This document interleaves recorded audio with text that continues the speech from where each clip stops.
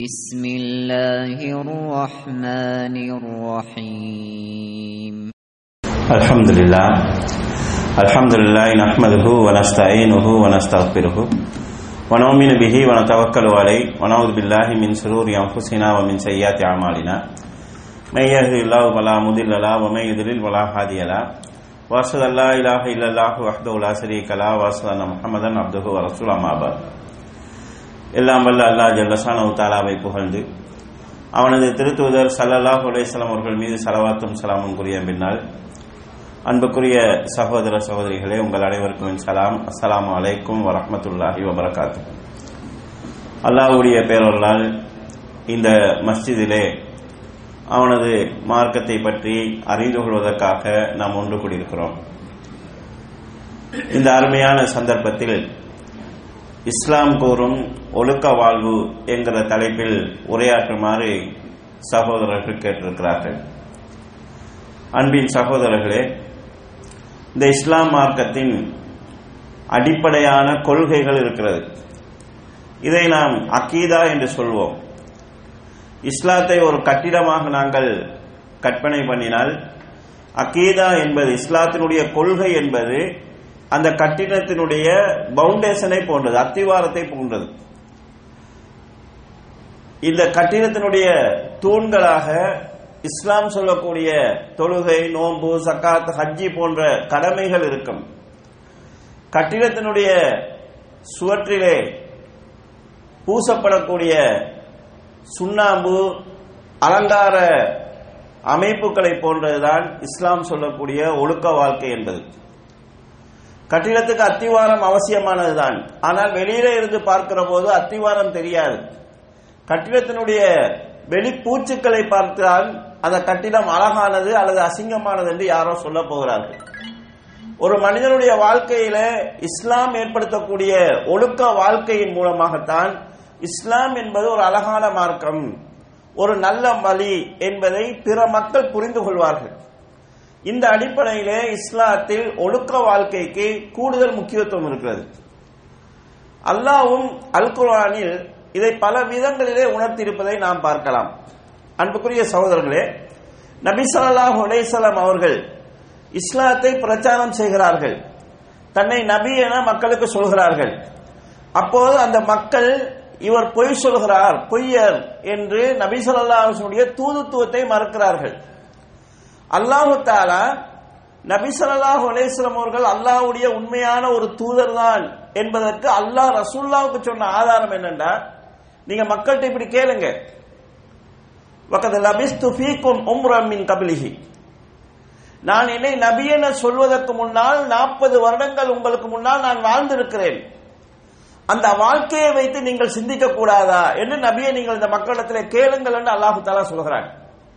நபி ஸல்லல்லாஹு அலைஹி வஸல்லம் அவர்கள் நபித்துவத்துக்கு முன்னால் வாழ்ந்த 40 வருட வாழ்க்கை இருக்கிறது. அந்த வாழ்க்கையிலே ஒரு முறை கூட ஒரு பொய் சொன்னது கிடையாது, யாரையும் ஏமாற்றியது கிடையாது, மோசடி செய்தது கிடையாது, அசிங்கமான அருவருப்பான எந்த செயல்பாடுகளும் அவருடைய வாழ்க்கையில் இருந்தது கிடையாது. இந்த வாழ்க்கையை நீங்கள் பாருங்கள். 40 வருடமாக ஒரு பொய் சொல்லாத நான், 40 வருடமாக ஒரு தனிநபரை ஏமாத்தாத நான், இப்போது வந்து முழு சமுதாயத்தை ஏமாத்துகிறேன் என்று நீங்கள் எப்படி சொல்லுவீர்கள்? இதுவரைக்கும் சும்மா கூட ஒரு பொய் சொல்லாத நான் அல்லாஹ்வுடைய பேரில் பொய் சொல்வேன் என்று நீங்கள் எப்படி நம்புவீர்கள்? இதை கொஞ்சம் யோசித்து பாருங்கள் என்று அல்லாஹ் தஆலா கேட்க சொல்கிறான். அன்புக்குரிய சகோதரர்களே, நபி ஸல்லல்லாஹு அலைஹி வஸல்லம் தூதுத்துவத்திற்கு அல்லாஹ் கொடுத்த ஆதாரங்களில் ஒன்றுதான் ரசூல் ஸல்லல்லாஹு அலைஹி வஸல்லம் அக்லாக், பண்பாடுகள் என்பதை இந்த வசனமும் இந்த வாதமும் எங்களுக்கு சொல்லி காட்டுகிறது. நபி ஸல்லல்லாஹு அலைஹி வஸல்லம் அவர்கள் தங்களுடைய வாழ்நாளில் பல பிரச்சனைகளை சந்தித்திருக்கிறார்கள். அதில் நபி ஸல்லல்லாஹு அலைஹி வஸல்லம் அவர்களுடைய மனசு நோகச் செய்த ஒரு பிரச்சனை தான் நபி ஸல்லல்லாஹு அலைஹி வஸல்லம் அவர்களை அந்த மக்கள் பைத்தியக்காரன் என்று சொன்னார்கள். நாங்களும் எங்களுக்கு யாராவது பிடிக்கலன்னா அவனுக்கு பைத்தியம் என்று சொல்லுவோம். ஆனா எங்களுக்கே தெரியும் நான் சும்மா சொல்றேன்னு தெரியும், அவங்களுக்கும் தெரியும் சும்மா தான் சொல்றான்னு சொல்லி, கேட்கிறவனுக்கும் தெரியும் அவர் சும்மா சொல்றான், அவர் கோபத்துல சொல்றாங்கன்னு தெரியும். ஆனால் ரசூல் ஸல்லல்லாஹு அலைஹி வஸல்லம் அவர்களுக்கு மஜ்னூன், பைத்தியம் என்று சொன்னார்கள். எந்த அளவுக்கு என்று சொன்னா, மக்கள் உண்மையிலே இவருக்கு பைத்தியம் என்று நம்பக்கூடிய அளவுக்கு சொன்னார்கள். ஒரு முறை இந்த பைத்தியங்களுக்கு ஓதி பார்க்கக்கூடிய ஒருவர் மக்காவுக்கு வருகிறார். அங்கு வந்தால் ரசூல் ஸல்லல்லாஹு அலைஹி வஸல்லம் அவர்களுக்கு பைத்தியம் என்கிற செய்தி அவருக்கு கேள்விப்படுகிறது. அவருக்கு ஒரு எண்ணம் வருகிறது, நல்லெண்ணம் வருகிறது. எத்தனையோ பேருக்கு நாங்கள் மருத்துவம் செய்திருக்கிறோம், இந்த மக்காவிலேயே பிரச்சனைக்குரிய இவருக்கு மருத்துவம் செய்தால் முழு மக்காவுக்கும் ஹெல்ப் பண்ணதா இருக்கும், நமக்கு நன்மை கிடைக்கும் என்கிற எண்ணத்தில் நபி ஸல்லல்லாஹு அலைஹி வஸல்லம் வாரார். வந்து சொல்கிறார், உங்களுக்கு பைத்தியம் என்று நான் கேள்விப்பட்டேன், என் மூலமாக அல்லாஹ் தஆலா நிறைய பேருக்கு பைத்தியத்தை குணமாக்கி இருக்கிறான், நீங்கள் அனுமதித்தால் உங்களுக்கு நான் வைத்தியம் செய்யலாம் என்று கேட்கிறார். ஒருவர் வந்து உங்களுக்கு பைத்தியமா, நான் மருந்து செய்கிறேன் என்று கேட்கிற அளவுக்கு ரசூலுல்லாஹ்வுக்கு பைத்தியம் என்கிற கதை பரவி இருந்தது. கண்ணியத்துக்குரிய சகோதரர்களே, ரசூலுல்லாஹ் நிலைய பாருங்க. எங்களுக்கு இன்றைக்கு சாதாரணமான ஒரு பைத்தியத்தினுடைய ஆரம்பம், டாக்டரை கூட்டிட்டு போறா கூட என்ன செய்வாங்கன்னா, கூட ஒரு ஆள் போவார், என்னைய செக் பண்ண போறான் நீங்களும் வாங்கண்டு. யாரை செக் பண்ணணுமோ அவர்கிட்ட சொல்ல மாட்டான், உங்களை தான் கொண்டு போய் ஒரு மனோதத்துவ டாக்டர்லாம் காட்ட போறேன்னு சொல்லாம நண்பன் மாதிரி கூட்டிட்டு போவான், எனக்கு கொஞ்சம் பிரச்சனை நீங்களும் வாங்கண்டு. அவர் எங்களை என்ன வச்சு அவரை விசாரிப்பான். டாக்டர் நேரடியா உங்களுக்கு பைத்தியம் சொன்னா அவன் டாக்டருக்கு பைத்தியம் சொல்லிட்டு போயிடுவான். ரசூல்லாட்ட வந்து கேட்கிறாங்க, ரசூல் ஸல்லல்லாஹு அலைஹி வஸல்லம் எந்த வார்த்தையும் பேசல அவரை எதிர்த்து. எனக்கு என்ன பைத்தியம், உனக்கு தான் பைத்தியம்னு சொல்லல அவங்க. ரசூல் ஸல்லல்லாஹு அலைஹி வஸல்லம் இன்னல் ஹம்தலில்லாஹி நஹ்மதுஹு வ நஸ்தஈனுஹு என்று ஹம்து ஸலவாத் சொல்ல ஆரம்பிக்கிறாங்க. ஹம்து ஸலவாத் முடிய அவர் சொல்கிறார், திரும்பவும் இதை சொல்லுங்கள் என்று சொல்கிறார். நபி ஸல்லல்லாஹு அலைஹி வஸல்லம் திரும்பவும் சொல்றாங்க, திரும்பவும் இதை சொல்லுங்கன்றாங்க. ரசூல் ஸல்லல்லாஹு அலைஹி வஸல்லம் திரும்பவும் ஹம்து ஸலவாத் சொல்றாங்க. குறைஞ்சபட்சம் நாங்கண்டா ஒரு கட்சியும் உனக்கு விளங்காதான் கேட்டிருப்போம். பைத்தியம்னு சொன்னவன் திரும்ப திரும்ப 3 தரம் சொல்ல வச்சுட்டு சொல்றாரு, நான் எத்தனையோ சாஸ்திரக்காரனுடைய பேச்சை கேட்டிருக்கிறேன், ஆனால் இது சாஸ்திரக்காரனுடைய பேச்சு கிடையாது, சூனியக்காரனுடைய பேச்சு கேட்டிருக்கேன், இது சூனியக்காரனுடைய பேச்சும் கிடையாது, கவிதைகளை கேட்டிருக்கேன், இது கவிதைகளும் கிடையாது, கடல் அலைகளையும் பிடித்து நிறுத்தக்கூடிய ஆற்றல் மிக்க வலிமையான வார்த்தைகள் இவைகள், இது சாதாரண மனிதனுடைய வாயிலிருந்து வந்த வார்த்தையாக இருக்க முடியாது என்று கையை நீட்டுங்கள், உபாயில் கபில் இஸ்லாம், நான் இஸ்லாத்தை ஏற்றுக்கொள்கிறேன் என்று இஸ்லாத்தை ஏற்றுக்கொள்கிறார்.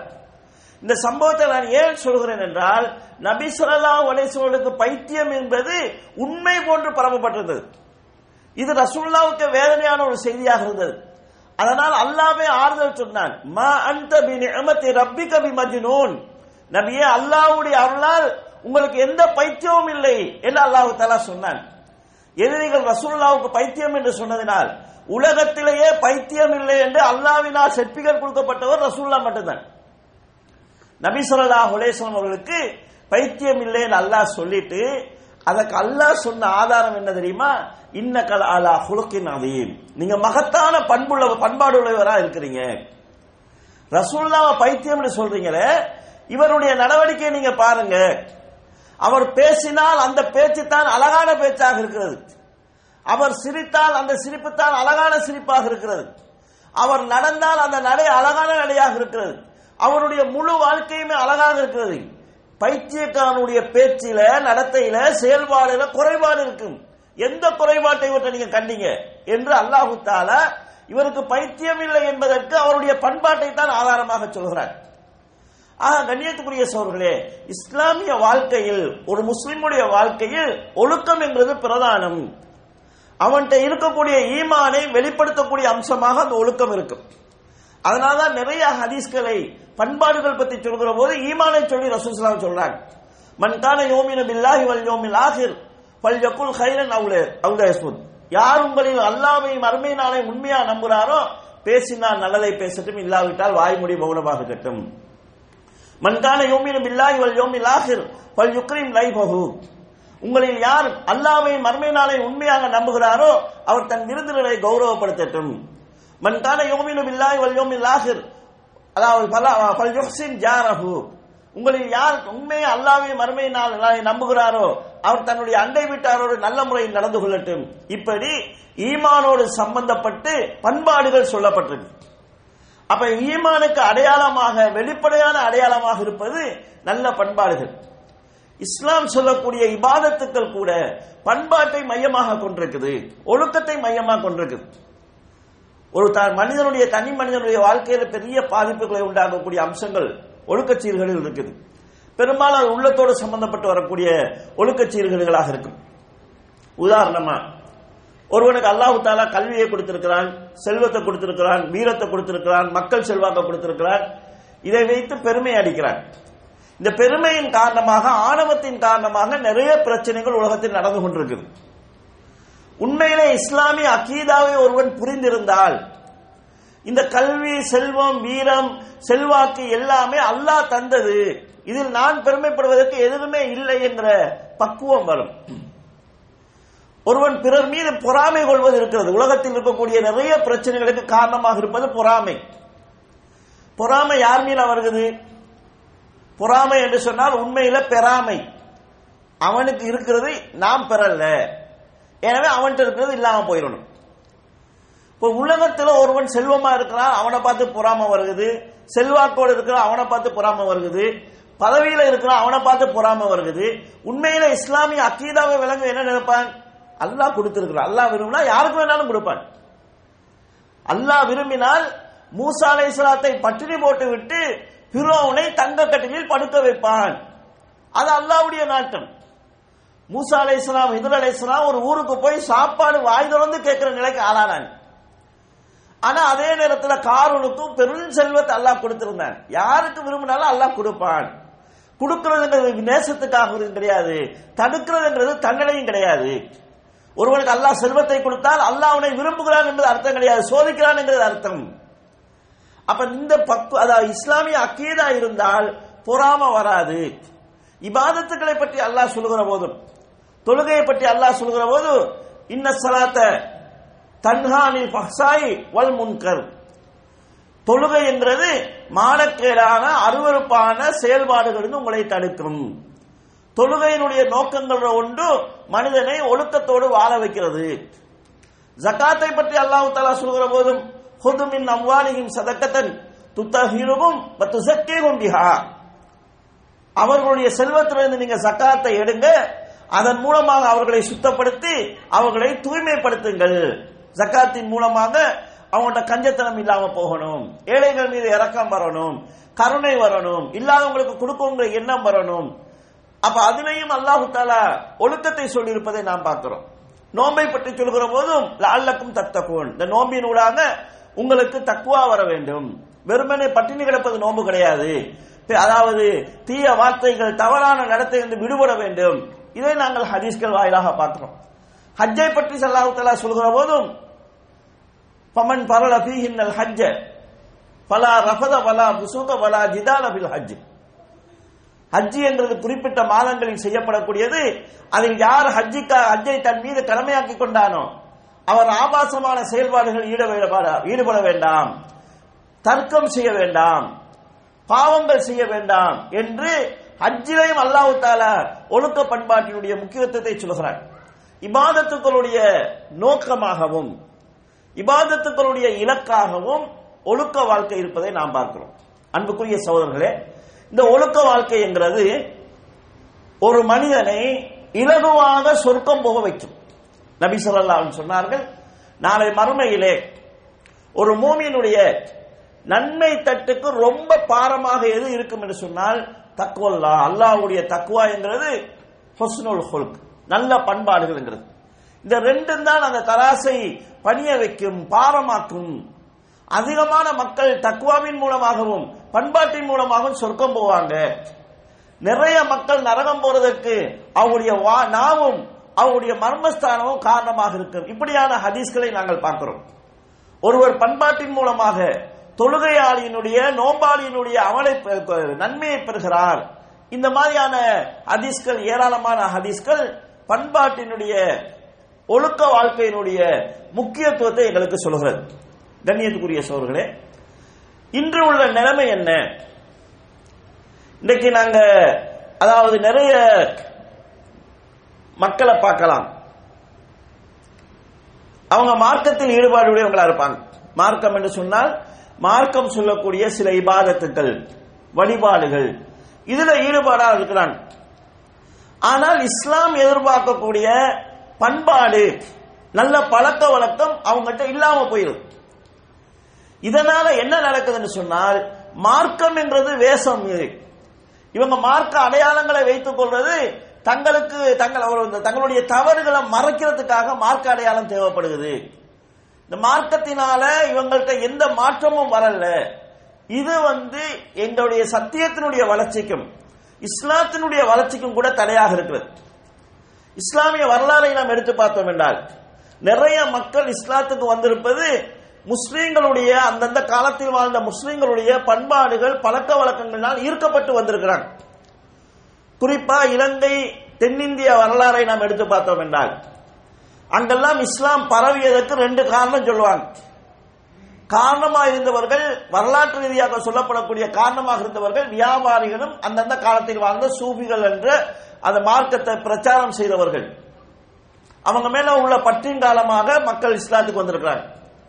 வியாபாரிகளுடைய நேர்மையான வியாபாரம், அவங்களுடைய நல்ல நடத்தைகள், இதை பார்த்து இந்த முஸ்லிம்கள் மீது இவங்கள வியாபாரம் இப்படி நேர்மையா இருக்குதுண்டா, இவங்களை உருவாக்கிய மார்க்கம் நல்ல மார்க்கமாக இருக்கும் என்கிறதுனால இஸ்லாத்துக்கு வந்தவங்க தான் இலங்கை இந்தியாவினுடைய வரலாறு சொல்லுகிறது. எனக்கு தெரிஞ்ச ஒரு சம்பவத்தை சொல்கிறேன். ஒரு இந்து பெண் பிள்ளை, சின்ன பொண்ணு, ஒரு முஸ்லீமுடைய வீட்டில் வேலைக்கு இருக்கிறார். அந்த முஸ்லீம் அவருக்கு இந்த வேலைக்கார பிள்ளையினுடைய வயசுலயே சொந்தமா ஒரு மகளும் இருக்கிறார். அவர் என்ன செய்வார், பெருநாளைக்கு ஆடை எடுக்கும் போது தன்னுடைய மகளுக்கு எடுக்கிற மாதிரி அதே துணி அதே ட்ரெஸ் ஒன்று வேலைக்கார பிள்ளைக்கும் எடுப்பார். பணத்தை பொறுத்தளவுல அவருக்கு இது ஒரு பெரிய பிரச்சனை கிடையாது.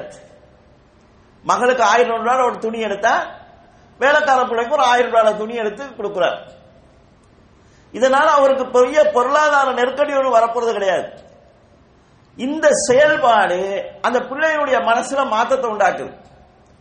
எனவே அந்த புள்ள, நான் இஸ்லாத்துக்கு போக போறேன், என்ன முதலாளி அவரோட மகளுக்கு எடுக்கிற மாதிரி எனக்கு உடுப்படுத்தி தாராரு என்று அந்த புள்ள இஸ்லாத்துக்கு வர பாக்குது. குடும்பத்தில் உள்ளவங்க எல்லாரும் பேசுறாங்க, நீ மட்டும் இஸ்லாத்துக்கு போய் நாங்க இந்துவா இருந்தா நல்லா இருக்காது, அப்படின்னா நாங்க எல்லாருமா சேர்ந்து இஸ்லாத்துக்கு போவோம்னு சொல்லி ஒரு 6-7 பேர் கொண்ட ஒரு குடும்பம் இஸ்லாத்துக்கு வருது. இப்ப அவங்களுக்கு கல்யாணம் முடிச்சு பேரப்பிள்ளைகள் அளவுக்கு இருக்கிறாங்க. அந்த பரம்பரைக்கு பேரப்பிள்ளை வரைக்கும் இருக்குது. சாதாரணமா ஒருவர் தன்னுடைய மகளுக்கு வாங்குற மாதிரியே ஒரு துணியை ஒரு வேலைக்கார பிள்ளைக்கு வாங்கியதுனால ஒரு 7-8 பேர் கொண்ட குடும்பம் இஸ்லாத்துக்கு வந்து அவங்க 3 தலைமுறைக்கு நிலை வந்திருக்குது. பேரப்பிள்ளை அளவுக்கு வந்திருக்கிறாங்க. இது ஒரு அதாவது பெரிய ஒரு சிரமம். இது ஒரு தவ்வா செஞ்சு இதை கொண்டு வரலாம் எவ்வளவு சிரமப்பட்டிருக்கணும். இன்னைக்கு நாங்க அந்நிய தவ்வாவுக்குன்னு சொல்லி ஒரு பங்கன் வைக்கிறோம். சில நேரங்களில் ₹1,00,000 தாண்டுது. அவங்களுக்கு மண்டபத்துக்கு, வீடியோவுக்கு, அவங்களுக்கு அழைப்பு காட்டுக்கு, அவங்களுக்கு பகல் உணவுக்கு, இந்த மாதிரி எல்லாம் செலவழிச்சாலும் இதை எங்களால அடைய முடியாம இருக்குது. அவங்களுக்கு அறிவுபூர்வமா நிறைய விளக்கங்கள் நாங்க சொல்லுகிறோம். இஸ்லாத்துல நியாயங்கள் சொல்லப்படுது. ஆனா அவங்களும் கூப்பிட்டாங்க, போனோம், சரியில்லை, காட்டடிச்சு வீடு வீடா கொஞ்சம் தந்தாங்க, போனோம், வந்தோம்னு சொல்லி போயிடுறாங்களே தவிர மாற்றங்கள் ஏற்படுவது குறைவா இருக்குது. பண்பாடுகள் வந்து பல ஆயிரம் பயான்கள் செய்யாத மாற்றத்தை உண்டாக்கும். இதை நாங்கள் வரலாறு நெடுகிலுமே நாங்கள் பார்த்து வருகிறோம். நபி ஸல்லல்லாஹு அலைஹி வஸல்லம் பண்பாடுகளும் அவங்களுடைய பிரச்சார அணுகுமுறைகளும் அவங்களுடைய ஒழுக்கமும் இந்த இஸ்லாத்தினுடைய வளர்ச்சிக்கு பெரும் துணையாக இருந்திருக்கிறது. நாம் அதை எங்களுடைய வாழ்க்கையில் கொண்டு வருவதுதான் நபி ஸல்லல்லாஹு அலைஹி வஸல்லம் அவர்களை முழுமையாக பின்பற்றுவதாக இருக்கும். நாங்க சில விஷயங்களில் ரசூல் ஸல்லல்லாஹு அலைஹி வஸல்லம் அப்படியே பின்பற்றுவதில் ஆர்வம் காட்டுகிறோம். நல்லது, அது போற்றத்தக்கதுதான். ஆனால் சில விஷயங்களில் விடுவதனால் இஸ்லாத்தினுடைய முழுமையான பெருமதியை நாங்கள் அடைய முடியாமல் இருக்குது. நாங்க தாடி வைக்கொண்டு படிக்கிறோம். சில பேர் நம்மளை கிண்டல் பண்ணாலும் பரவாயில்லைன்னு வச்சுக்கிறோம். சுண்ணாதான், இதுக்கு நமக்கு நன்மை இருக்கு. 24 மணி நேரம் எங்களால் இந்த சுண்ணாவை பெற முடியுது. இதே நேரத்தில் நபி ஸல்லல்லாஹு அலைஹி வஸல்லம் அன்றாட வாழ்க்கையில் ஒழுக்க ரீதியான சுண்ணாக்கள் இருக்குது. அதை எங்களால கடைபிடிக்க முடியாம போயிருது. இந்த சம்பவத்தை பாருங்க. நபி ஸல்லல்லாஹு அலைஹி வஸல்லம் அவங்களுக்கு மிகப்பெரிய ஒரு எதிரி இருந்தார். அவருடைய பேர் துமாமா. அவர் யமாமாவினுடைய சிற்றரசர். முஸ்லிம்களோடு பெரும் பகையோடு அவர் இருந்தார். அவருக்கும் ரசூலுல்லாஹுக்கும் இடையில இருந்த இந்த மார்க்க ரீதியான மோதல் எப்படி இருந்தது என்றால், நபி ஸல்லல்லாஹு அலைஹி வஸல்லம் அவர்களை கண்ட இடத்தில் கொல்லுமாறு சுமாமா சொல்லியிருந்தார். சுமாமாவை கண்ட இடத்துல கொல்லுங்கன்னு ரசூலுல்லாஹ் சொல்லியிருந்தாங்க. அந்த அளவுக்கு அவங்களுக்கு இடையில மார்க்க ரீதியான பகை ஒன்று இருந்தது. ஒரு நாள் மதீனா எல்லையில சுமாமா தன்னுடைய சில நண்பர்களோடு அதாவது ஹஜ் அல்லது உம்ராவுக்காக மக்காவுக்கு போகிறார். அவரை முஸ்லிம்கள் பிடிச்சிருந்தாங்க. ஆனா அவர் தான் சுமாமா என்கிறது தெரியாது. சந்தேகத்துக்கிடமாக நடமாடியவங்க. பிடிச்சவங்களை கொண்டு பள்ளியில ரசூலுல்லாஹ் கட்டி, அதாவது சஹாபாக்கள் கட்டி வைக்கிறாங்க. நபி ஸல்லல்லாஹு அலைஹி வஸல்லம் அவர்கள் வந்து கைதிகளை பார்க்க வராங்க. பார்த்துட்டு இவர் தான் சுமாமா என்கிறத ரசூலுல்லாஹ் அடையாளம் கண்டு அவங்கள்ட்ட வந்து கேட்கிறாங்க, மா பாலு கையா சுமாமா, சுமாமா உங்க முடிவு என்னன்னு கேட்கிறாங்க. இப்ப நீங்க எங்களை எதிர்த்துட்டு இருந்தீங்க, இப்ப நம்மள கட்டுப்பாட்டில் நீங்க இருக்கீங்க, உங்களோட முடிவு என்னன்னு கேட்கிறாங்க. சுமாமா சொன்ன முதல் முடிவு என்னன்னு சொன்னா, இன் தத்துல் தத்துல் ஜாமின், நான் செய்த அநியாயங்களுக்கு பகரமாக என்னை நீங்கள் கொல்வதாக இருந்தால் கொல்லலாம். அவர் சொன்ன முதலாவது முடிவு, நீங்க என்ன கொல்றதுன்னா கொல்லுங்கன்றார். அவருக்கே என்ன விளங்குதுண்டா, என்னை இவங்க கொண்டா கூட நியாயம் தான், அவங்க தரப்புல இருந்து பார்த்தா என்ன அவங்க கொல்லுவது கூட நியாயமானதுதான், ஏன்னா நான் அவ்வளவு எதிராக இவங்களுக்கு செயல்பட்டு இருக்கிறேன். இரண்டாவது, நீங்க என்ன விடுதலை செய்வதற்காக ஏதாவது தெண்டப்பணம் கேட்கிறதாக இருந்தா எதை வேணாலும் கேளுங்க, என்ன கோத்திரம் தருவாங்க. மூணாவது, என்ன நீங்க மன்னிச்சுங்கண்டா நன்றியுடையவனா நான் இருப்பேன், ஆனா இதுக்கு பிறகு நான் உங்களுக்கு எதிரான செயல்பாடுகள் இருக்க மாட்டேன். இந்த மூணு முடிவுகள் அவர் சொல்றாரு. அவர் நம்ம சொல்றா தலைகீழா சொல்லுவோம், மன்னிக்கிறேன்னா மன்னிச்சிருங்கண்டா. ஆனா அவர் முதலாவது சொல்றார், கொல்றதா இருந்தா நீங்க கொல்லுங்க, ஏன்னா நான் அவ்வளவு உங்களுக்கு உங்க ரத்தத்துல ரத்தம் ஓட்டியதுக்கு தண்டனையாக கொல்றதா இருந்தா கொல்லலாம்னு சொல்றாரு. நபி ஸல்லல்லாஹு அலைஹி வஸல்லம் அவங்க சஹாபாக்களை பார்த்து சொல்றாங்க, வந்து சொல்றாங்க, நீங்க கைது செஞ்சிருக்கிறது சுமாமாவத்தான், அவருடைய ஒட்டகத்திலிருந்து அவருக்கு பால் கொடுங்க, இவரை கவனிச்சுக்கங்கன்னு சொல்றாங்க. இந்த காலத்துல தலைவர்மார் கவனிச்சுக்கங்கன்னா அதுக்கு அர்த்தமே வேறையா இருக்கும். தொண்டர்களுக்கு நல்லா தெரியும், கவனிச்சுக்கன்னு சொன்னா என்ன அர்த்தத்துல சொல்றாருங்கிறது தொண்டர்கள் தன்னா புலங்கிக்குவாங்க. கண்ணியத்துக்குரிய சகோதரர்களே, சுமாமா பள்ளியில் கட்டப்பட்டிருக்கிறார். ரசூலுல்லாஹ் பள்ளி என்கிறது இப்படி கதவெல்லாம் போட்டு அடைக்கிற பள்ளி கிடையாது. ஆரம்ப கால மஸ்ஜித் பற்றி பார்க்கிறோம், நாய்கள் உள்ளால போய் வந்து கொண்டிருக்கும் என்று சொல்லக்கூடிய அளவுக்கு ஒரு ஓபன் பிளேஸா இருந்தது. அங்க யார் வேணாலும் வரலாம் போகலாம் என்ற நிலை இருந்தது. சுமாமா என்கிற அந்த சமுதாயத்துக்கு பெரிய எதிரியாக இருந்தவர் பள்ளியில கட்டப்பட்டிருக்கிறாரு. 3 நாள் இருக்கிறார். இந்த 3 நாளில் ஒரு சஹாபியாவது எல்லாரும் போனது போல நைட்ல வந்து ஒரு 2 ஆளை அரைஞ்சிட்டு போகணும் வந்து அரைஞ்சது கிடையாது, ஏசினது கிடையாது. அந்த முழு சமுதாயம் எவ்வளவு ஒழுக்கமா இருந்திருக்குன்னு பாருங்க. இன்னைக்கு உலகத்துக்கே நாகரிகம்னு சொல்லக்கூடியவங்க அவங்களுடைய சிறைச்சாலையில் இருக்கக்கூடிய கைதிகளுக்கு கரண்ட் கொடுக்குறான், நாயை விட்டு கடிக்க விடுறான், தண்ணி கேட்டா சிறுநீரை கொடுக்குறான், மலத்தை எடுத்து மேல பூச வைக்கிறான், சாப்பிட வைக்கிறான். இவ்வளவும் செஞ்சுட்டு அவங்க என்ன சொல்றாங்கன்னா நாங்க நாகரிகமானவங்கன்னு சொல்றாங்க. ரசூல் ஸல்லல்லாஹு அலைஹி வஸல்லம் ஜாஹிலியா காலம், கல்வி அளவு வளர்ச்சி இல்லாத காலம், ஒரு ஓப்பனான இடத்துல கைதிகள் இருக்கிறாங்க. அந்த மதீனாவுல வாழக்கூடிய நிறைய பேருக்கு அவரால் தீங்கு நடந்திருக்குது. பள்ளியில கட்டப்பட்டிருக்கிறார், அவருக்கு யாருமே எதுவுமே செய்யல. அப்ப அந்த ஒட்டுமொத்த சமுதாயமும் முழு கட்டுப்பாட்டோடும் பண்பாட்டோடும் இருக்கிற சமுதாயமா இருந்துச்சு. 3 நாளும் ரசூல் ஸல்லல்லாஹு அலைஹி வஸல்லம் கேள்வி கேட்கிறாங்க. 3 நாளும் அவர் இதே பதில தான் சொல்றாரு. 3ஆவது நாள் ரசூல் ஸல்லல்லாஹு அலைஹி வஸல்லம் சொல்றாங்க, சுமாமாவை அவிழ்த்து விடுங்கன்னு சொல்றாங்க. குறைஞ்சபட்சம் 4 ஏச்சாவது ஏசிட்டாவது அவுத்து விடு நமக்கு நினைக்கும், சும்மா விடக்கூடாதுங்களே. ரசூலுல்லாஹ் எந்த கண்டிப்பும் காட்டல. அவர் சஹாபாக்கள் கூட அவிழ்த்து விடுங்க என்று சொல்ல நேரத்தில், யார் சொல்லா என்ன யார் சொல்லா, எங்களோட குடும்பத்துல இன்னார கொண்டிருக்கிறான், இன்னார வெட்டி இருக்கிறான், சும்மா அவுத்து விட சொல்றீங்களேன்னு சொல்லி அவங்க கூட கேட்கல. ஒரு அரசியல் ரீதியில பார்த்தா கூட மதீனாவுல ரொம்ப வறுமையில சஹாபாக்கள் இருக்கிறாங்க. இந்த ஆளை விடுறதுக்கு பகரமா ஒரு பெருந்தொகையை நம்ம கரை விட்டு கொள்ளலாம், பொருளாதார பிரச்சனையாவது தீரும், அப்படியாவது அவங்க யோசிக்கல. அவிழ்த்து விட சொன்னாங்க, அவங்களும் அவிழ்த்து விட்டாங்க. அந்த சமுதாயம் முழு சமுதாயமும் அந்த அதாவது ரசூல் ஸல்லல்லாஹு விட்டு கொடுப்புக்கு அடங்கி போற சமுதாயமா இருந்துச்சு. சுமாமா அந்த 3 நாளைக்குள்ள தன் கண்கூடாக இந்த காட்சிகளை பார்த்து இஸ்லாத்துக்கு வருகிறார். கண்ணியத்துக்குரிய சகோதரர்களே, மதீனாவுல ரசூலுல்லாஹை பற்றி முன்னறிவிப்பு செய்யப்பட்டிருக்குது என்று சொல்லி கேள்விப்பட்டு மதீனாவுல வந்து தங்கிய யூதர்களுடைய பரம்பரையினர் இருந்தாங்க. அவங்களுக்கு வராத இஸ்லாம் 3 நாளையில இவருக்கு வருது. 3 நாள் அவர் பள்ளியில இருந்தார். சஹாபாக்களுடைய நடவடிக்கையை பார்த்தார். நபி ஸல்லல்லாஹு அலைஹி வஸல்லம் ஓதக்கூடிய ஓதலை கேட்டார். ரசூல் அவருக்கு பயான் பண்ணல, ஆனா தொழுகையில சத்தமிட்டு ஓதுனாங்க. அது அவருக்கு கேட்டிருக்கும். அவர் அரபு மொழிங்கிறதுனால அது என்னங்கிறது அவருக்கு புரிஞ்சிருக்கும். சஹாபாக்களுடைய நடவடிக்கையை பார்க்கிறார். அவிழ்த்து விட்டதும் ஆபத்தான இடத்திலிருந்து அவசரமா போகத்தான் யாரும் விரும்புவான். எனக்கு குளிக்கிறதுக்கு இடத்தை காட்டுங்கன்னு ஒரு சஹாபிட்ட வந்து கேட்கிறாங்க. குளிக்க இடம் காட்டப்படுது. அவர் குளிச்சுட்டு வாரார். என்ன தைரியம் சொன்னா, ரசூல் ஸல்லல்லாஹு அலைஹி வஸல்லம் உத்தரவை மீறி மதீனாவுல எவனும் எனக்கு எதிரும் செய்ய மாட்டான். 3 நாளில் அவர் விளங்குகிறார். குளிச்சுட்டு வந்து இஸ்லாத்தை ஏற்றுக்கொள்றார். அவர் இஸ்லாத்தை ஏற்கும் போது நபி ஸல்லல்லாஹு அலைஹி வஸல்லம் சொல்றாரு, இந்த உலகத்திலே எனக்கு ரொம்ப வெறுப்பானவரா இருந்தவர் நீங்க தான். இன்றைக்கு நான் என்னுடைய உயிரை விட உங்களை நான் நேசிக்கிறேன். இந்த உலகத்திலே எனக்கு ரொம்ப வெறுப்பானவர்கள் உங்களுடைய தோழர்கள். இன்றைக்கு நான் அவர்களை என்னுடைய சொந்த உறவுகளாக நான் ஏற்றுக்கொள்கிறேன். எனக்கு இந்த உலகத்திலே வெறுப்பான பூமி இந்த மதீனா தான். எனக்கு மதீனாக்காரனே பிடிக்காது. இன்றைக்கு நான் என்னுடைய பூமியை விட இந்த மதீனா பூமியை நான் நேசிக்கிறேன் என்று இஸ்லாத்தை ஏற்றுக்கொள்கிறார். இஸ்லாத்தை ஏற்றுட்டு ரசூலுல்லாஹ் சொல்றாங்க, நான் இப்படி மக்காவுக்கு போறதாக நியத்து வச்சிருக்கிறேன், போகணும்னு சொல்லும்போது ரசூலுல்லாஹ் சொன்னாங்க, நீங்க போய் உம்ரா செய்யலாம், ஆனா இஸ்லாமிய முறைப்படி செய்யுங்க என்று சொல்லி அவருக்கு அதை கற்பிச்சு அனுப்புறாங்க. இவர் உம்ரா போகிறார். இஸ்லாமிய முறைப்படி உம்ரா செய்கிறார். மக்கத்து இளைஞர்கள் இவர் யார் என்பதை தெரியாமல் இவரை தாக்க முற்படுறாங்க. பெரியவங்க தடுக்கிறாங்க. இவர் யார் தெரியுமா? யமாமாவினுடைய சிற்றரசர். அங்கிருந்து தான் நமக்கு கோதுமை வருது.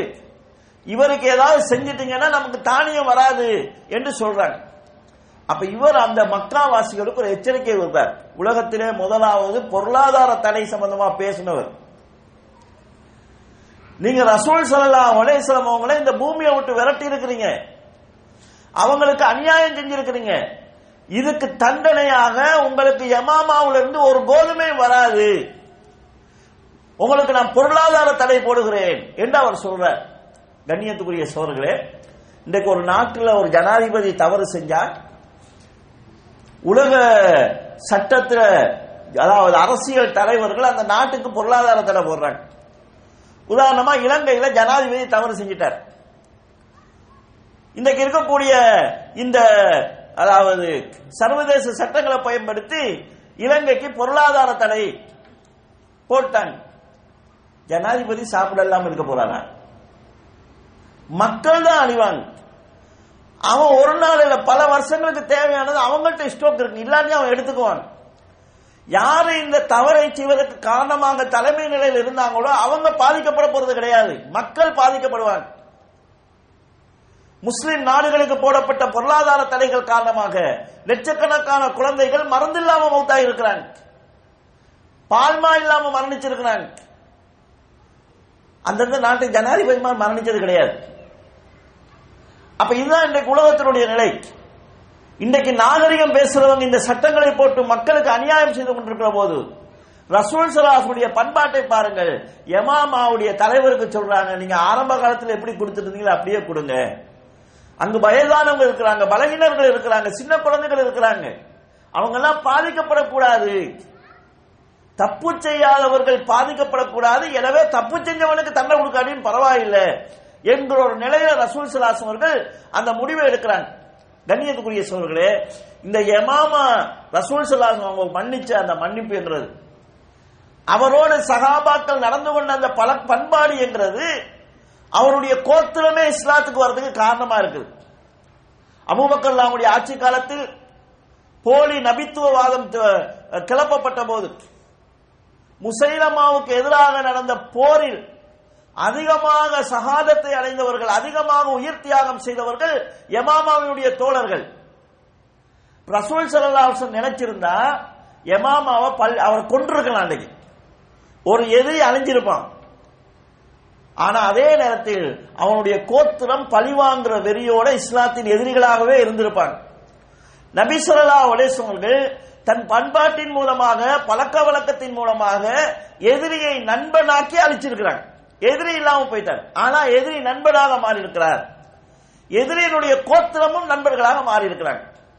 அல்லாஹ் தஆலா குர்ஆன்ல சொல்கிறான், இந்த விட்டு கொடுக்கிறதுங்கிறது, எதிரிகளுடன் தாராள மனசோடு நடந்து கொள்றதுங்கிறது, இப்படி நீங்க நடந்து கொண்டீங்கன்னு சொன்னா உங்களுக்கும் யாருக்கும் இடையில பகைமை இருக்கிறதோ அந்த பகைமை இல்லாமல் போய் நட்பு ஏற்படும், அவங்க நெருங்கிய உறவாக ஆகிடுவாங்க. இதை நபி ஸல்லல்லாஹு அலைஹி வஸல்லம் வாழ்க்கையில நாங்கள் நிறைய பார்க்கிறோம். கண்ணியத்துக்குரிய சோர்களே, இன்றைக்கு ரசூல் ஸல்லல்லாஹு அலைஹி வஸல்லம் சுன்னாவை பேணக்கூடிய எங்களுடைய மனநிலை எப்படி இருக்குது?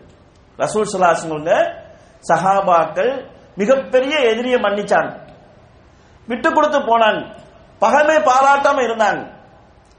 இன்னைக்கு நமக்கு பெரிய தூரத்து எதிரிகள் எல்லாம் விடுங்க, பக்கத்து வீட்டில் இருக்கக்கூடிய உறவு தவறு செய்யறான், ஆனா அவனை மன்னிக்கிறதுக்கு எங்களுக்கு மனசு வருது இல்ல. மன்னிப்பு என்கிறது நாங்க கீழாகி போறதா நமக்கு நினைக்கிறோம்.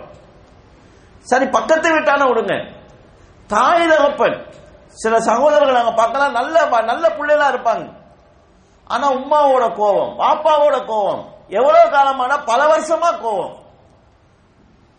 கூட பிறந்த சகோதரர்கள் சில நேரம் பிரச்சனைங்கிறது சின்னொரு சொத்து விஷயத்துல இருக்கான், அதுக்காக சில நேரங்களோட கோர்ட்ல கேஸ் போட்டிருப்பான், அந்த கேஸுக்கு 2 பேரும் போக்குவரத்துக்கு செலவழிச்ச காசுக்கு அதை போல 4 இடத்தை வாங்கி போட்டிருக்கலாம்.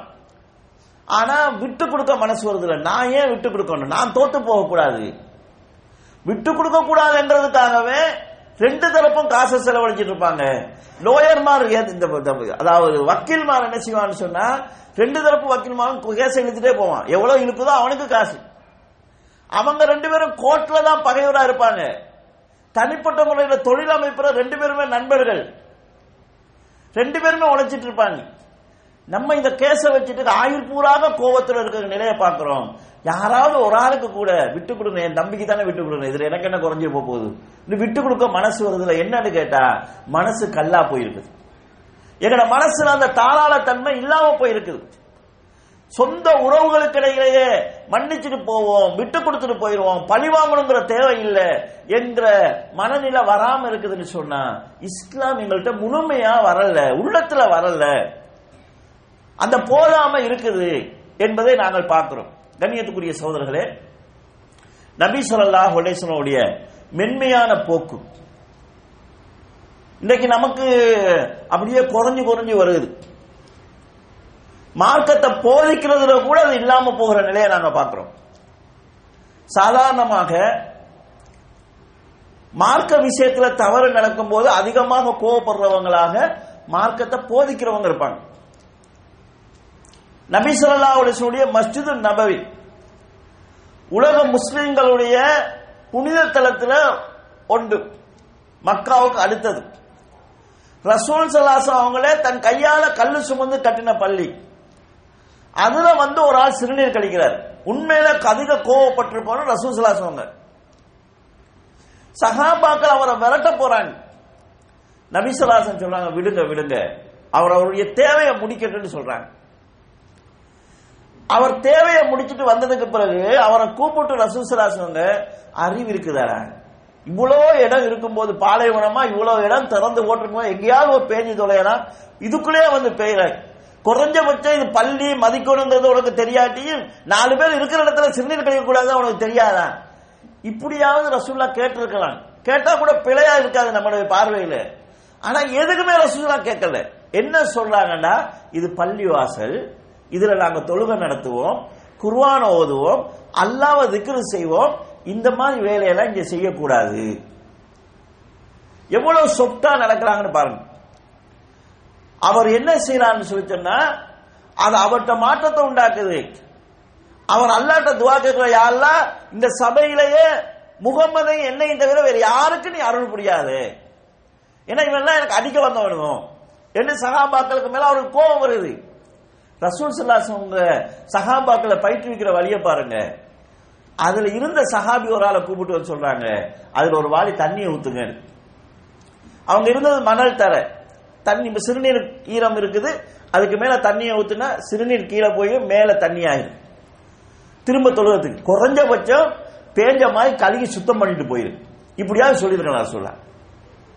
சாதாரணமா அவன் தான் சிறுநீர் கழிச்சான், தடுக்க போன ஒரு ஆளை கூப்பிட்டு ரசூலா தண்ணி ஊத்துங்கன்னு சொல்றாங்க. இந்த கழுவி வைக்கிற இந்த சுத்தி இங்க வந்து சின்னீர் கழிச்சா இல்லையா, சுத்தம் பண்ணிட்டு போயிரு, இல்லாட்டி இங்க வெளியே போக விட மாட்டோம்னா சொல்லியிருக்கலாம். எந்த கண்டிப்பா அவர் மேல ரசூலுல்லாஹ் காட்டல. என்ன பாக்குறாங்கன்னா, இந்த 4 பேர் இருக்கிற இடத்துல இப்படி வந்து சிறுநீர் கழிக்கிற அளவுக்கு இவன் ஜாகிலா இருக்கிறான், அறிவு கட்டவனா இருக்கிறான், அவர்கிட்ட விவரம் இல்ல. இந்த விவரம் இல்லாதவன்கிட்ட போயிட்டு கல்வியை கொடுக்கணுமே தவிர கண்டிப்பா கொடுக்க இயலாது. அவனை கண்டிக்கிறதால எந்த பிரயோஜனம் கிடையாது. அவன்கிட்ட மாற்றம் வர வேண்டும். ரசூல் ஸல்லல்லாஹு அலைஹி இந்த அணுகுமுறையை பாருங்க. அதுக்காக நம்ம இது பள்ளி பிற சமுதாயத்திலே பள்ளிகளுக்குள்ள இப்படி எல்லாம் செய்யக்கூடாதுங்கிற நிலையில வேற இனவாதத்தை தூண்டுற மாதிரி, பள்ளி அவமதிக்கிற மாதிரி இன்றைக்கு யாராவது சிறுநீர் கழிச்சா பார்த்து நிற்க வேண்டிய அர்த்தம் கிடையாது. ஏன்னா மம்புக்கு செய்யறதுக்கும் அறியாம செய்யறதுக்கு வித்தியாசம் இருக்குது. ரசூல் ஸல்லல்லாஹு அலைஹி இந்த அணுகுமுறை எவ்வளவு மென்மையாக அவங்க வாழ்ந்திருக்கிறாங்க என்கிறது எங்களுக்கு காட்டுது. ஆனால் அந்த மென்மை தன்மை இன்றைக்கு நமக்கு அப்படியே இல்லாம போச்சு. இந்த மென்மை தன்மை எந்த அளவுக்கு இல்லாம போச்சுன்னு சொன்னா, இன்னைக்கு பாப்பா ஒரு தவறு செய்யறாரு, அவரோட நம்ம சொட்டா நடந்துக்குவோம், அந்த நிலை இல்லாம போச்சு. கணவன் தவறு செய்யலாம், மனைவிக்கு சொட்டா நடக்க முடியல. மனைவி தப்பு செஞ்சா கணவனுக்கு மனைவியோட அதாவது ஒரு தாராள தன்மையோட நடந்து கொள்ள முடியாத அளவுக்கு கௌரவ பிரச்சனை, தன்மான பிரச்சனை எல்லாம் வந்து எங்களுடைய உள்ளங்களை அதாவது ஆண்டு கொண்டிருக்கக்கூடிய ஒரு சூழல் நாங்க பார்க்கிறோம். ரசூல் ஸல்லல்லாஹு அலைஹி வாழ்க்கை நடைமுறைகளை பாருங்க. மக்கா ரசூல் ஸல்லல்லாஹு அலைஹி கைப்பற்றப்படுது. மக்கா பூமியில வாழ்ந்தவங்களில் பெரும்பாலானவங்க இஸ்லாத்துக்கு மிகப்பெரிய எதிரிகளாக இருந்தவங்க, முஸ்லீம்களை அங்கிருந்து விரட்டினவங்க. விரட்டினதுக்கு பிறகு கூட சும்மா இருக்காம மதீனாவோட போய் அவங்கள நிம்மதியா வாழ விடக்கூடாதுங்கிறதுக்காக சண்டை பிடிச்சவங்க. பொதுவாக ஒரு இடத்துல போய் போர் நடந்து ஒரு ஏரியா கண்ட்ரோலுக்கு வந்துட்டுனா அங்க என்ன அநியாயமோ அவ்வளவு செய்வாங்க. இன்றைக்கு கற்பிக்கப்பட்ட கட்டுப்பாட்டோடு இருக்கக்கூடிய ராணுவம் அப்படித்தான் செய்யும். அந்த நேரத்தில் ராணுவ தளபதிகள் அவங்கள லூசா விட்டுருவாங்க. நீங்க கற்பழிக்கிறதா இருந்தா கற்பழிக்கலாம், கொள்ளையடிக்கிறதா கொள்ளையடிக்கலாம். அந்த ஒரு சுமூக நிலை வர்றது கிடையாது, செய்யறதெல்லாம் செஞ்சுக்கங்க. ஒரு சுமூக நிலையை நாங்க கொண்டு வந்தா அதுக்கு பிறகு கையடிக்க கூடாதுன்னு பார்ப்பாங்க. மக்கா கைப்பற்றப்படுகிறது. மக்காவில் ரசூலுல்லாஹ்வுடைய முன்னிலையில் அவங்களுடைய எதிரிகள் நிக்கிறாங்க. நான் உங்களை என்ன செய்வேன்னு நீங்க நினைக்கிறீங்கன்னு கேட்கிறாங்க. என்ன வேணாலும் செய்யலாம். மக்காவுடைய எதிரிகள் என்ன சொன்னாங்க தெரியுமா? நீங்க நல்லவரு, நல்லவருடைய புள்ள, எதிர்க்கிறவன விளங்கி இருந்தா இவர் நல்லவரு என்கிறது. நபி ஸல்லல்லாஹு அலைஹி வஸல்லம் அவர்கள் உங்க அத்தனை பேருக்கும் பொது மன்னிப்பு என்று சொன்னார்கள். இந்த பொது மன்னிப்பு என்கிறது கூட்டம் கூட்டமாக மக்கள் இஸ்லாத்துக்கு வர்றதுக்கு காரணமா இருந்துச்சு. 10-13 வருஷம் பிரச்சாரத்தில் வராத அளவுக்கு மக்கள் பெருமளவில் இஸ்லாத்துக்கு வந்தார்கள். அப்ப நபி ஸல்லல்லாஹு அலைஹி வஸல்லம் அவர்கள் கடுமையான அந்த எதிரிகளை மன்னிச்சாங்க. சில எதிரிகளுக்கு சந்தேகம் இருந்துச்சு. இந்த மன்னிப்புன்னு சொன்னாங்க, அந்த லிஸ்ட்ல நாங்க இருப்போமா என்று சந்தேகம் வந்துச்சு. இக்ரிமா ரலியல்லாஹு அன்ஹு சந்தேகம் வந்து ஓடினவங்க. அவங்க அந்த அளவுக்கு இஸ்லாத்துக்கு எதிராக அவங்க செயல்பட்டவங்க.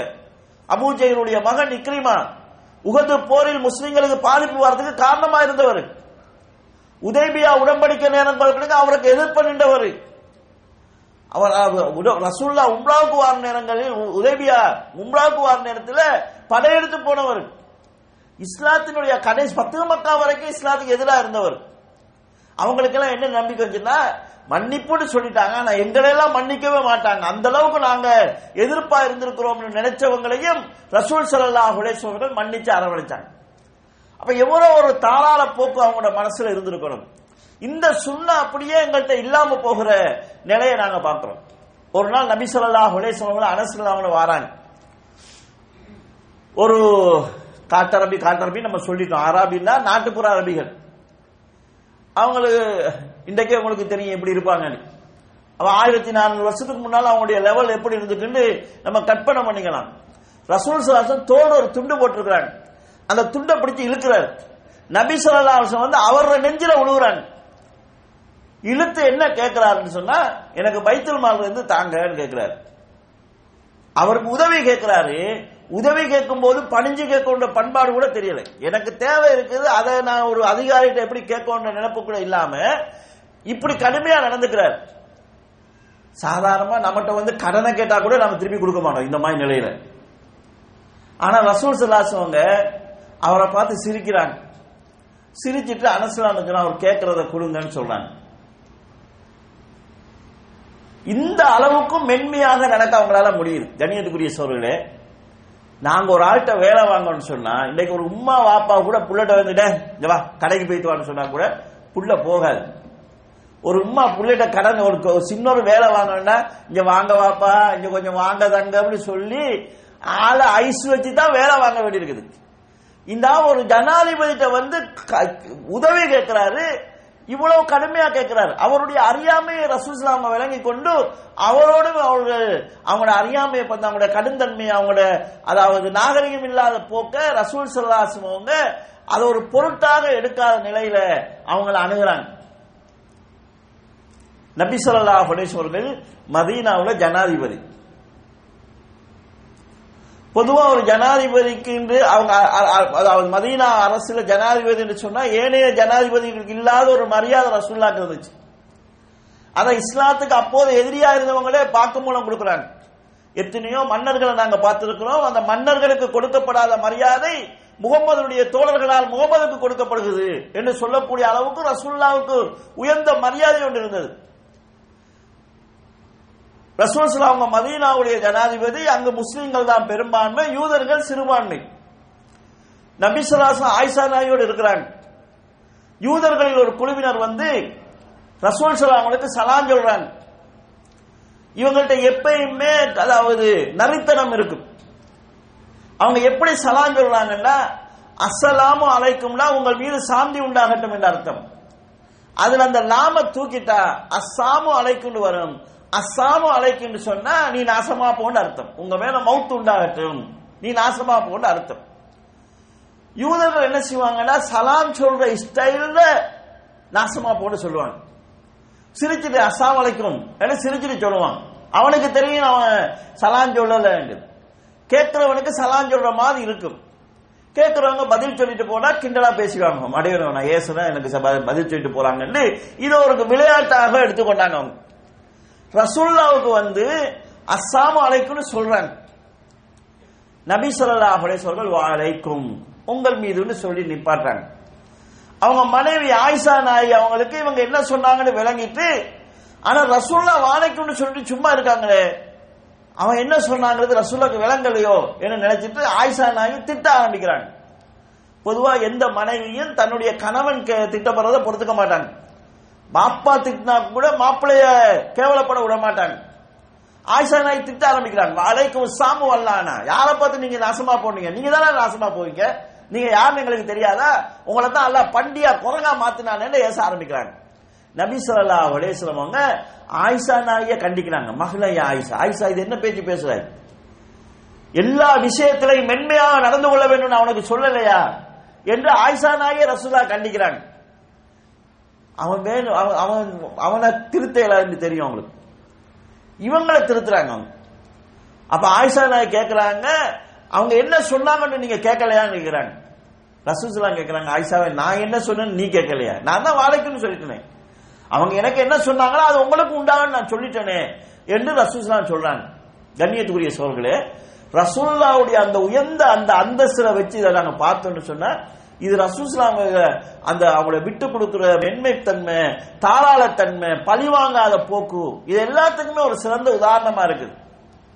சாதாரணமா சொன்னா இன்றைக்கு ஒரு ஜனாதிபதியை சந்திக்கிறேன்னு சொன்னா நாங்க வேணா வீடியோவில் பார்க்கலாம், செய்தியில பார்க்கலாம், ஜனாதிபதி வருவாரு, ஒரு புள்ளைய தூக்குவாரு, கொஞ்சுவாரு. எந்த புள்ளைய தூக்கணும் எந்த புள்ளைய கொஞ்சணுங்கிறதெல்லாம் ஏற்கனவே அவங்க ரெடி பண்ணிடுவாங்க. இந்த இடத்துல இந்த புள்ளதான் அவர் தூக்குவாரு, அதுக்குரிய செட்டப்போட தான் அங்க ஆட்கள் இருக்கும். இதெல்லாம் முன்னுக்கு செட் பண்ணிடுவாங்க. நமக்கு பார்த்தா அவர் வர்றாரு, ஒரு புள்ளைய பார்த்து இறக்கமா தூக்குறாரு, சின்ன பிள்ளையோட இறக்கமா இருக்குன்னா நீங்க பார்க்கலாம். அந்த புள்ளைய அவர் தூக்குற பிள்ளைலாம் அழகா உடுப்பு போட்டிருப்பாங்க. சாதாரண கிராமப்புறத்துல நடக்காது, செட் பண்ணி வந்துருவாங்க. அவங்க கட்சிக்காராக்கள் ஏற்கனவே வந்து செட் பண்ணிடுவாங்க, இந்த புள்ளைய தான் இவர் தூக்குவாரு, அதுக்குரிய செட்டப் இருக்கும், அதுக்குரிய பாதுகாப்பு ஏற்பாடு இருக்கும், அதுக்குரிய சிஐடி பிரான்ச் இருக்கும், அதெல்லாம் செஞ்சுட்டு தான் இருப்பாங்க. சும்மா வந்து ரோட்ல போற பிள்ளை அவர் தூக்குன மாதிரி இருக்காது. சாதாரண ஒரு ஜனாதிபதியை சந்திக்க போறதா இருந்தா கூட போறதுக்கு முன்னாலே பல விஷயங்களை சொல்லி தருவாங்க. அங்க போனா தும்ம கூடாது, இரும கூடாது, இப்படி தலையெல்லாம் சொரிஞ்சிட்டு இருக்கப்படாது, இப்ப நிக்கிற போது அங்கே சாஞ்சிட்டு நிக்கப்படாது, கௌரவமா நிக்கணும், கண்ணியமா நிக்கணும், இதெல்லாம் சொல்லி தந்து தான் அனுப்புவாங்க. நம்ம நிக்கிற ஸ்டைல் கூட அவர் அவமதிக்கிற மாதிரி அமைஞ்சிடக்கூடாது. இதெல்லாம் பிழை இல்லை. ஒரு ஜனாதிபதிட்ட போய் நீங்க மரியாதையா நில்லுங்கிறது சொல்றது. ஆனா ரசூல் ஸல்லல்லாஹு அலைஹி வஸல்லம் வந்து அதுக்கு ரசூலுல்லாஹ் மனைவி இருக்கும் போது வந்து இந்த குசுமுத்தனத்தை பண்றாங்க. பொதுவா ஆம்பளைகளுக்கு ஒரு பிரச்சனை, எங்க வேணாலும் அவமானப்பட்டுக்குவான். பொண்டாட்டி முன்னால அவமானப்படுறது அவனுக்கு பெரிய பிரச்சனை தான். எங்கேயாவது அவமானப்பட்டா அந்த செய்தி யாருக்கு தெரிஞ்சாலும் பரவாயில்ல, வீட்டுல தெரியாம இருக்கும்னு நினைப்பான். ஆனா ரசூலுல்லாஹ்வை அவங்க மனைவிக்கு முன்னால வச்சு இப்படி பேசுறாங்க. நபி ஸல்லல்லாஹு அலைஹி வஸல்லம் பழக்கத்தை பாருங்க. அவன் தப்பா பேசினாங்கிறத நான் புரிஞ்சு கொண்டேங்கிறத கூட காட்டாத அளவுக்கு அவங்க நடந்து கொள்றாங்க. இதுக்கு எவ்வளவு பெரிய ஒரு தாராள மனசு வேணும். அதுவும் தண்டிக்கக்கூடிய ஆற்றலில் இருந்து கொண்டே அவங்க செய்யறாங்க. அவங்க நினைச்சா இவங்களுக்கு தண்டனை கொடுக்கலாம், ஏன்னா அதிகாரம் அவங்கள்ட்ட இருக்குது. எதிர்கட்சி கிடையாது, இந்த மீடியா எல்லாம் கிடையாது, பேஸ்புக் எல்லாம் கிடையாது, எவனுக்கு எதிர்த்து ஒன்றும் செய்ய முடியாது. அவ்வளவு அதிகாரத்தை வைத்துக் கொண்டு இவன் தப்பு செய்யறான்ங்கிறத நான் அறிஞ்சு கொண்டேங்கிறத காட்டிக்கொள்ளாம அவன் பார்வையில நான் மூடலாவே இருந்துட்டு போகலாம் என்கிற மாதிரி விட்டுட்டு போறான். இந்த மனசு வருமா? சாதாரணமா இன்னைக்கு நம்மளை பார்த்து ஒருவன் பேசிட்டான்னா அவன் பேசினதை விட டபுள் மடங்கு பேசினா தான் நமக்கு மனசே ஆறுதலாம். இல்லைன்னா நமக்கு அன்னைக்கு தூக்கமே போகாது. ஆனா ரசூல் ஸல்லல்லாஹு அலைஹி வஸல்லம் பேசின, அவன் கெட்ட வார்த்தை பேசின அந்த வார்த்தையை கூட தன் வாயால் அவங்க சொல்லல. ரசூல் ஸல்லல்லாஹு அலைஹி வஸல்லம் பயிற்றுவிக்கப்பட்ட சஹாபாக்கள் இப்படி இருந்தாங்க. ஒரு சஹாபி காபிர்களால கைது செய்யப்படுறார். கைது செஞ்சவங்களை ஒரு கூட்டம் காசு கொடுத்து வாங்குறாங்க. எதுக்கு வாங்குறாங்கன்னா, பத்ர் யுத்தத்தில் இவர் தன்னுடைய வாப்பாவை கொண்டதுக்கு பகரமாக ஆளை கொல்றதுக்கு வாங்குறாங்க. காசு கொடுத்து வாங்கி பழிதீக்கணும் கொல்லணும்னு வாங்கினாங்க. அவரை தங்களுடைய தோட்டத்தில் வச்சிருக்கிறாங்க. பொதுவாக ஒரு சில கட்டுப்பாடுகள் இருந்தால் அந்த கட்டுப்பாடுகளை சஹாபாக்கள் பேணி இருக்கிறாங்க. அடிமைகள் தப்பி ஓடக்கூடாது. அவங்க தப்பி ஓடுறதுக்கான முயற்சி செய்யல. அவங்க மரணிக்கிற நாள் வருது, அவங்கள கொல்ல போற நாள் வருது. அவங்க தன்னை சுத்தப்படுத்திக் கொள்றதுக்கு விரும்பி கத்தி கேட்கிறாங்க, சவர கத்தி கேட்கிறாங்க, தன்னுடைய முடிகளை வலிச்சு கொள்றதுக்காக. கத்தி கையில கிடைக்கிற சந்தர்ப்பத்தில் அந்த சஹாபிய கொலை செய்யறதுக்காக வாங்கி இருக்கிறவருடைய பேரப்புள்ள கிட்ட வந்துருது. இவர் என்ன செய்யறாருன்னா அந்த புள்ளைய தூக்கி மடியில வச்சுக்கிறாரு, கையில கத்தி இருக்குது. பிள்ளையினுடைய தாய் பதறி போறான், ஆஹா நாளைக்கு இவனை கொல்ல போறோம், அந்த ஆளுட கையில கத்தி இருக்குது, புள்ள அவன் கையில மாட்டிச்சது, கொன்றுவான். இன்னைக்கு சாதாரணமா இஸ்லாத்தின பார்வையில போராடுறவங்களே இதை செய்யறாங்க. குறைஞ்சபட்சம் புள்ளைய கழுத்துல கத்திய வச்சு என்ன உடலன்னா புள்ளைய கொன்றுவோம், என்ன விட்டுருங்கன்னாவது உயிரை பாதுகாக்கிறதுக்காக செஞ்சிருக்கலாம். அந்த தாயினுடைய பதறலை பார்த்தோன்னே அந்த சஹாபி சொல்றாரு, சின்ன பிள்ளைகளை நாங்க கொல்ல மாட்டோம், இந்த புள்ளைக்கு நான் ஏதாவது செஞ்சிருவேனோ, நீங்க பயப்பட வேண்டியது கிடையாது. அடுத்த நாள் கழுமரத்தில் ஏற்றி அவர் கொல்லப்படுறார். உசுறு போற நிலை வந்தாலும் இந்த ஒழுக்கக்கேடான ஒரு வழிமுறை மூலமாக எங்களை நாங்க பாதுகாத்துக் கொள்றதுக்கு முயற்சி செய்யக்கூடாதுங்கிற அளவுக்கு ஒரு கட்டுப்பாடான சமுதாயம் வளர்க்கப்பட்டிருக்குது. அவருடைய நடத்தைகள் அந்த மக்களை இஸ்லாத்தின் பக்கம் ஈர்க்கிறதுக்கு காரணமாக இருந்திருக்குது. எனவே கண்ணியத்துக்குரிய சோதரர்களே, நாங்க ரசூல் ஸல்லல்லாஹு அலைஹி வஸல்லம் வாழ்க்கையை நாங்க பார்த்தோம்னு சொன்னா சில சுன்னாக்களை பேணுறதுல நாங்க ஆர்வமா இருக்கிறோம். அதுக்காக சில நேரங்கள்ல அடிதடிக்கெல்லாம் நம்ம ரெடியாகிறோம், பாதிப்புகளை சந்திக்கவும் நாங்க தயாராகிறோம். ஆனா ரசூல் ஸல்லல்லாஹு அலைஹி வஸல்லம் அன்றாட வாழ்க்கையில நமக்கு காட்டி தந்த பண்பாடுகள், பழக்க வழக்கங்கள், ஒழுக்கம் என்கிறதுல நம்ம எது நமக்கு லேசா இருக்குதோ, எது நம்மளோட கௌரவத்துக்கு பிரச்சனை இல்லாத மாதிரி நமக்கு தெரியுதோ, எதை செஞ்சா எங்களை மானம் மரியாதை போற மாதிரி எங்களுக்கு தெரியலையோ, எதை செய்யறதுனால நமக்கு பணிஞ்சு போற மாதிரி தெரியலையோ, அதுல நம்ம சரியா இருக்கிறோம். சில விஷயங்களை செஞ்சா நாங்க ட்ரெண்டாம் ஆகிறோம், நாங்க விட்டு கொடுத்து போனா பணிஞ்சு போற மாதிரி இருக்குது, ஏழாமை மாதிரி ஆகிருக்குன்னு தெரிஞ்சா அந்த சுன்னா எல்லாம் எங்களுக்கு சுன்னாவாக தெரியுது இல்லை. அல்லாஹ் குர்ஆன்ல என்ன சொல்கிறான், உதுகுலு ஃபிஸ்ஸில்மி காஃபா, நீங்கள் மார்க்கத்தில் பூர்ணமா நுழைஞ்சு கொள்ளுங்க என்று அல்லாஹ் தஆலா சொல்கிறான்.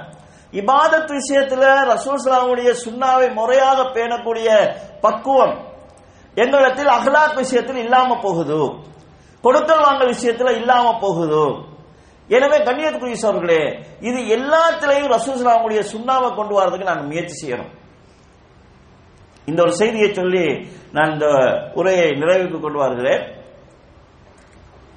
நபி ஸல்லல்லாஹு அலைஹி வஸல்லம் அவர்களும் சாதாரண மனிதர் போது தங்களுடைய சொந்த தேவைக்காகவும் பொது தேவைக்காகவும் பிற இடத்துல கடன் எடுத்திருக்கிறாங்க. ரசூல் ஸல்லல்லாஹு அலைஹி வஸல்லம் கடன் சம்பவங்களை நாங்க பார்த்தோம்னா பெரும்பாலும் அவங்க யூதர்களிடத்துல கடன் வாங்கியிருக்கிறாங்க. சஹாபிகளிடத்துல ரசூல் ஸல்லல்லாஹு அலைஹி வஸல்லம் கடன் வாங்கின மாதிரியான சந்தர்ப்பங்கள் குறைவா இருக்குது. சில வேளை சஹாபிட்ட கேட்டா இல்லாட்டியும் அவர் கஷ்டப்பட்டு தர்ற மனநிலைக்கு ஆளாகுவார். அவருக்கு தேவை இருந்தாலும் கேட்டுக்கொள்ள முடியாத நிலைக்கு ஆளாகுவார். இப்படி ஏதாவது காரணங்கள் இருந்திருக்கலாம். ஒரு யூதனிடத்துல நபி ஸல்லல்லாஹு அலைஹி வஸல்லம் ஒட்டகம் வாங்கியிருக்கிறாங்க. அந்த ஒட்டகத்தை அவன் சபையில கடுமையா கேட்கிறான். சபையில இருந்த சஹாபாக்களுக்கு ஆத்திரம் வருது. என்ன இப்படி ரசூலுல்லாஹ் அவமானப்படுத்துற மாதிரி கேட்கிறான்னு சொல்லி அவனை கண்டிக்க போறாங்க. நபி ஸல்லல்லாஹு அலைஹி வஸல்லம் அவங்க சஹாபாக்களை கண்டிக்கிறாங்க. ஃபஇன்னலி சாஹிபில் ஹக்கி மகாலா, அவன் கடன் தந்திருக்கான், அவனுக்கு சில வார்த்தைகள் பேசுறதுக்கு உரிமை இருக்குது. அவரை கண்டிக்காம அவர் விஷயத்துல கடுமையா நடந்தவர் உமருல்லா. அவங்க உமருல்லாவோட சொல்றாங்க, இவருக்கு கொடுக்கக்கூடிய ஒட்டகம் இருக்குதான்னு பாருங்கன்றாங்க. போய் பாக்குறாங்க, இவர் கொடுத்த அளவுக்கான சைஸ்ல ஒட்டகம் இல்லை, அதை விட பெரிய ஒட்டகம் இருக்குது. தேடி பார்த்துட்டு சொல்றாங்க, அவன் தந்த சைஸ்ல ஒன்றும் கிடையாது. நபி ஸல்லல்லாஹு அலைஹி வஸல்லம் என்ன சொல்றாங்கன்னா, அவர் தந்ததை விட பெருசே கொடுங்க, ஏன்னா உங்களில் சிறந்தவர் கடனை அழகிய முறையில கொடுக்கிறவர். கண்ணியத்துக்குரிய சகோதரர்களே, சாதாரணமா ஒரு அரசியல் தலைவருக்கு யாரும் கடன் கொடுக்கிறது கிடையாது. அப்படி கடன் கொடுக்கிறவங்க சும்மா கொடுத்துடலாம், ஏன்னா திருப்பி கிடைக்காது. இங்க ரசூல் ஸல்லல்லாஹு அலைஹி வஸல்லம் கடன் வாங்கிட்டு சபையில அதை கொஞ்சம் கேவலப்படுத்துற மாதிரி கேட்கிறான். இன்னைக்கு நம்ம யார்கிட்டயாவது கடன் கொடுத்துட்டு ரப்பா கேட்கலாமா? கடன் கொடுத்தவனுக்கு உரிமை இருக்குதுன்னு ரசூலுல்லாஹ் சொல்றாங்க. இன்றைக்குள்ள நிலைமை என்னன்னு சொன்னா, கடன் வாங்கினவன் உரிமையோட பேசலாம், சண்டித்தனமா பேசலாம், ரஃபா பேசலாம். கொடுத்தவன் எப்படியும் காசி கைக்கு வர்ற வரைக்கும் கொஞ்சம் பணிஞ்சுதான் போகணும், இல்லன்னா கிடைக்காது. மரியாதையா கேட்கலாம், கேட்கிற மாதிரி கேட்கல, கேட்கிற மாதிரி கேட்டா கொடுத்துருப்பேன். இந்த மனநிலை தான் இன்னைக்கு மார்க்கத்தை பேன்றவங்கள்ட்ட இருக்குது. நல்லா அழகா தொழுகிறாங்க, சில நேரம் தௌவா செய்யறாங்க, கடன் வாங்கிட்டு கடனை 4 பேருக்கு முன்னால கேட்கறான். மானத்தை போக்கிட்டா, மரியாதையை போக்கிட்டா, இவனுக்கெல்லாம் திருப்பி கொடுக்கறதா? நீ கோர்ட்டுக்கு போவியா, கேஸுக்கு போவியா, ஏழுனா போட்டு பாருன்னு சொல்லி அந்த நேரத்தில் நாட்டு சட்டத்துக்கு மாறிடுறோம். எல்லாரும் நாட்டு சட்டத்தில் நம்ம கடன் கொடுத்ததுக்கு ஆதாரம் கேட்டா, எழுத்து மூலமா ஆதாரம் இல்லாட்டி கோர்ட்ல ஒன்றும் செய்யலாது. இது நமக்கு சாதாரண விஷயமா தெரிஞ்சாலும் இஸ்லாத்தை விட்டுட்டு ஒரு குஃபருடைய சட்டத்தை நாம் மனசால ஏத்துக்கிறோம்.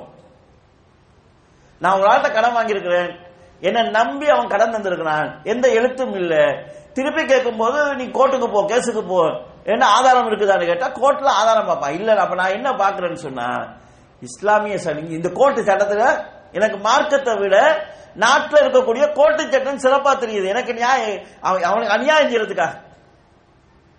அப்ப குஃப்ர நம்ம மனசால ஏத்துக்கிற நிலை ஏற்படுகிறது இந்த மாதிரி போக்குகளால. அப்ப நபி ஸல்லல்லாஹு அலைஹி வஸல்லம் சொன்ன இந்த பண்பாடுகள் இல்லாம போனது இன்றைக்கு முஸ்லிம் சமுதாயத்துடைய பெரிய வீழ்ச்சிக்கு இது காரணமா இருக்குது. இன்னைக்கு சாதாரணமா பொருளாதார ரீதியா முஸ்லிம்கள் நனைஞ்சு போயிருக்கிறாங்கன்னு சொன்னா, கடன் விஷயத்தில் இஸ்லாம் சொன்ன ஒழுக்கம் இல்லாம போச்சுது. இன்னைக்கு நிறைய குடும்பங்களுக்குள்ள பிரச்சனைன்னு சொன்னா, கணவன் மனைவி கடையில இஸ்லாம் சொன்னா ஒழுக்கம் இல்லாம போச்சுது. நிறைய சகோதரர்களுக்கு பிரச்சனை சொன்னா, சொத்து பங்கீட்டு இஸ்லாம் சொன்னா ஒழுக்கம் இல்லாம போச்சுது. அப்ப நிறைய முஸ்லிம் சமுதாயத்தினுடைய நிறைய வீழ்ச்சிகளுக்கும் பின்னடைவுகளுக்கும் இந்த பண்பாடு பழக்க வழக்கங்கள் சீர்குலைஞ்சது காரணமா இருக்குது. இந்த ஜமாத்துகளுக்கு இடையில் உள்ள பிரச்சனைங்கிறது இஸ்லாத்துக்கு பெரிய ஒரு சாபக்கேடா இருக்குது. இது கூட ஒரு கருத்து வேறுபாட்டை எப்படி அணுகிறதுங்கிற பண்பாடு, மாற்று கருத்துடைய எப்படி நடந்து கொள்வதுங்கிற பண்பாடு, ஒருவர் மேல நமக்கு வெறுப்பு இருந்தாலும் அவரோட எப்படி நடந்து கொள்ள வேண்டும் பண்பாடு, இதெல்லாம் இல்லாம பண்ணதால வாரதுதான். எனவே கண்ணியத்துக்குரிய சோழர்களே, இந்த ஒழுக்க விஷயத்துல நாங்க எங்களை மாற்றிக்கொள்வதற்கு முயற்சி செய்யணும். எங்களிடத்துல இருக்கக்கூடிய ரசூல் ஸல்லல்லாஹு ஒழுக்கம், சுன்னாவான ஒழுக்கங்களுக்கு முரணான நடவடிக்கைகள் இருக்குன்னு சொல்லி சொன்னா, நாங்க தான் இதை களையணும். இதை வேறொரு ஆள் களையலாது. ஏன்னா மனசுல இருக்கக்கூடிய வஞ்சகத்தை, பொறாமைய, பெருமைத்தனத்தை, இதை நான் தான் இல்லாம இன்னொரு ஆள் எதுவுமே செய்ய முடியாது. என்கிட்ட இருக்கக்கூடிய பலகீனங்களை நான் தான் மாற்றணும். உங்கள்கிட்ட பலகீனம் இருந்தால் அதை நீங்க மாற்றணும். இதை மாற்றிக்கொள்வதுதான் மர்மையில் எங்களுடைய வெற்றிக்கான வழியாக இருக்கு. எனவே கண்ணியத்துக்குரிய சொல்ல நபி ஸல்லல்லாஹு அலைஹி வஸல்லம் இந்த சுன்னாவை ஒழுக்க விஷயத்துல பண்பாடு விஷயத்துல அவங்கள்ட்ட இருந்த சுன்னாவை படிச்சு அதுல நாங்க எங்களை மாற்றிக்கொள்வதற்கு முயற்சி செய்யணும். அது எங்களுடைய இன்மையினுடைய வெற்றிக்கும் மர்மையினுடைய வெற்றிக்கும் அடிப்படையாக அமையும். இதுதான் இஸ்லாம் சொன்ன அக்கீதாவினுடையவும் அதாவது இபாதத்துக்களுடையவும் இலக்காக இருக்குது. மனுஷனை நல்ல பண்பாடுடைய பழக்க வழக்கமுடையவரா மாற்றணும். இன்னமா புயஸ்து லி உத்தமிம மகாரிமல் அஹ்லாக், நல்ல பண்பாடுகளை பழக்க வழக்கங்களை பூர்ணப்படுத்தத்தான் நான் உங்களிடத்தில் அனுப்பப்பட்டிருக்கிறேன் என்று ரசூல் ஸல்லல்லாஹு அலைஹி வஸல்லம் சொன்னதுடைய அர்த்தம் இதுதான். இதை கவனத்தில் கொண்டு எங்களை நாங்களே மாற்றிக் கொள்வதற்கு முயற்சி செய்வோம். எல்லாம் வல்ல அல்லாஹ் ஜல்ல ஷானஹு வ தஆலா பண்பாடுகள் பழக்க வழக்கங்கள் விஷயத்திலும் நபி ஸல்லல்லாஹு அலைஹி வஸல்லம் சுன்னாவை முழுமையாக பின்பற்றக்கூடிய பக்குவத்தை எனக்கும் உங்களுக்கு தந்தல்வானாக. வாஹிரு தவ்வானா அல்ஹம்துலில்லாஹி ரப்பில் ஆலமீன். அஸ்ஸலாமு அலைக்கும் வரஹ்மத்துல்லாஹி வபரகாத்துஹு.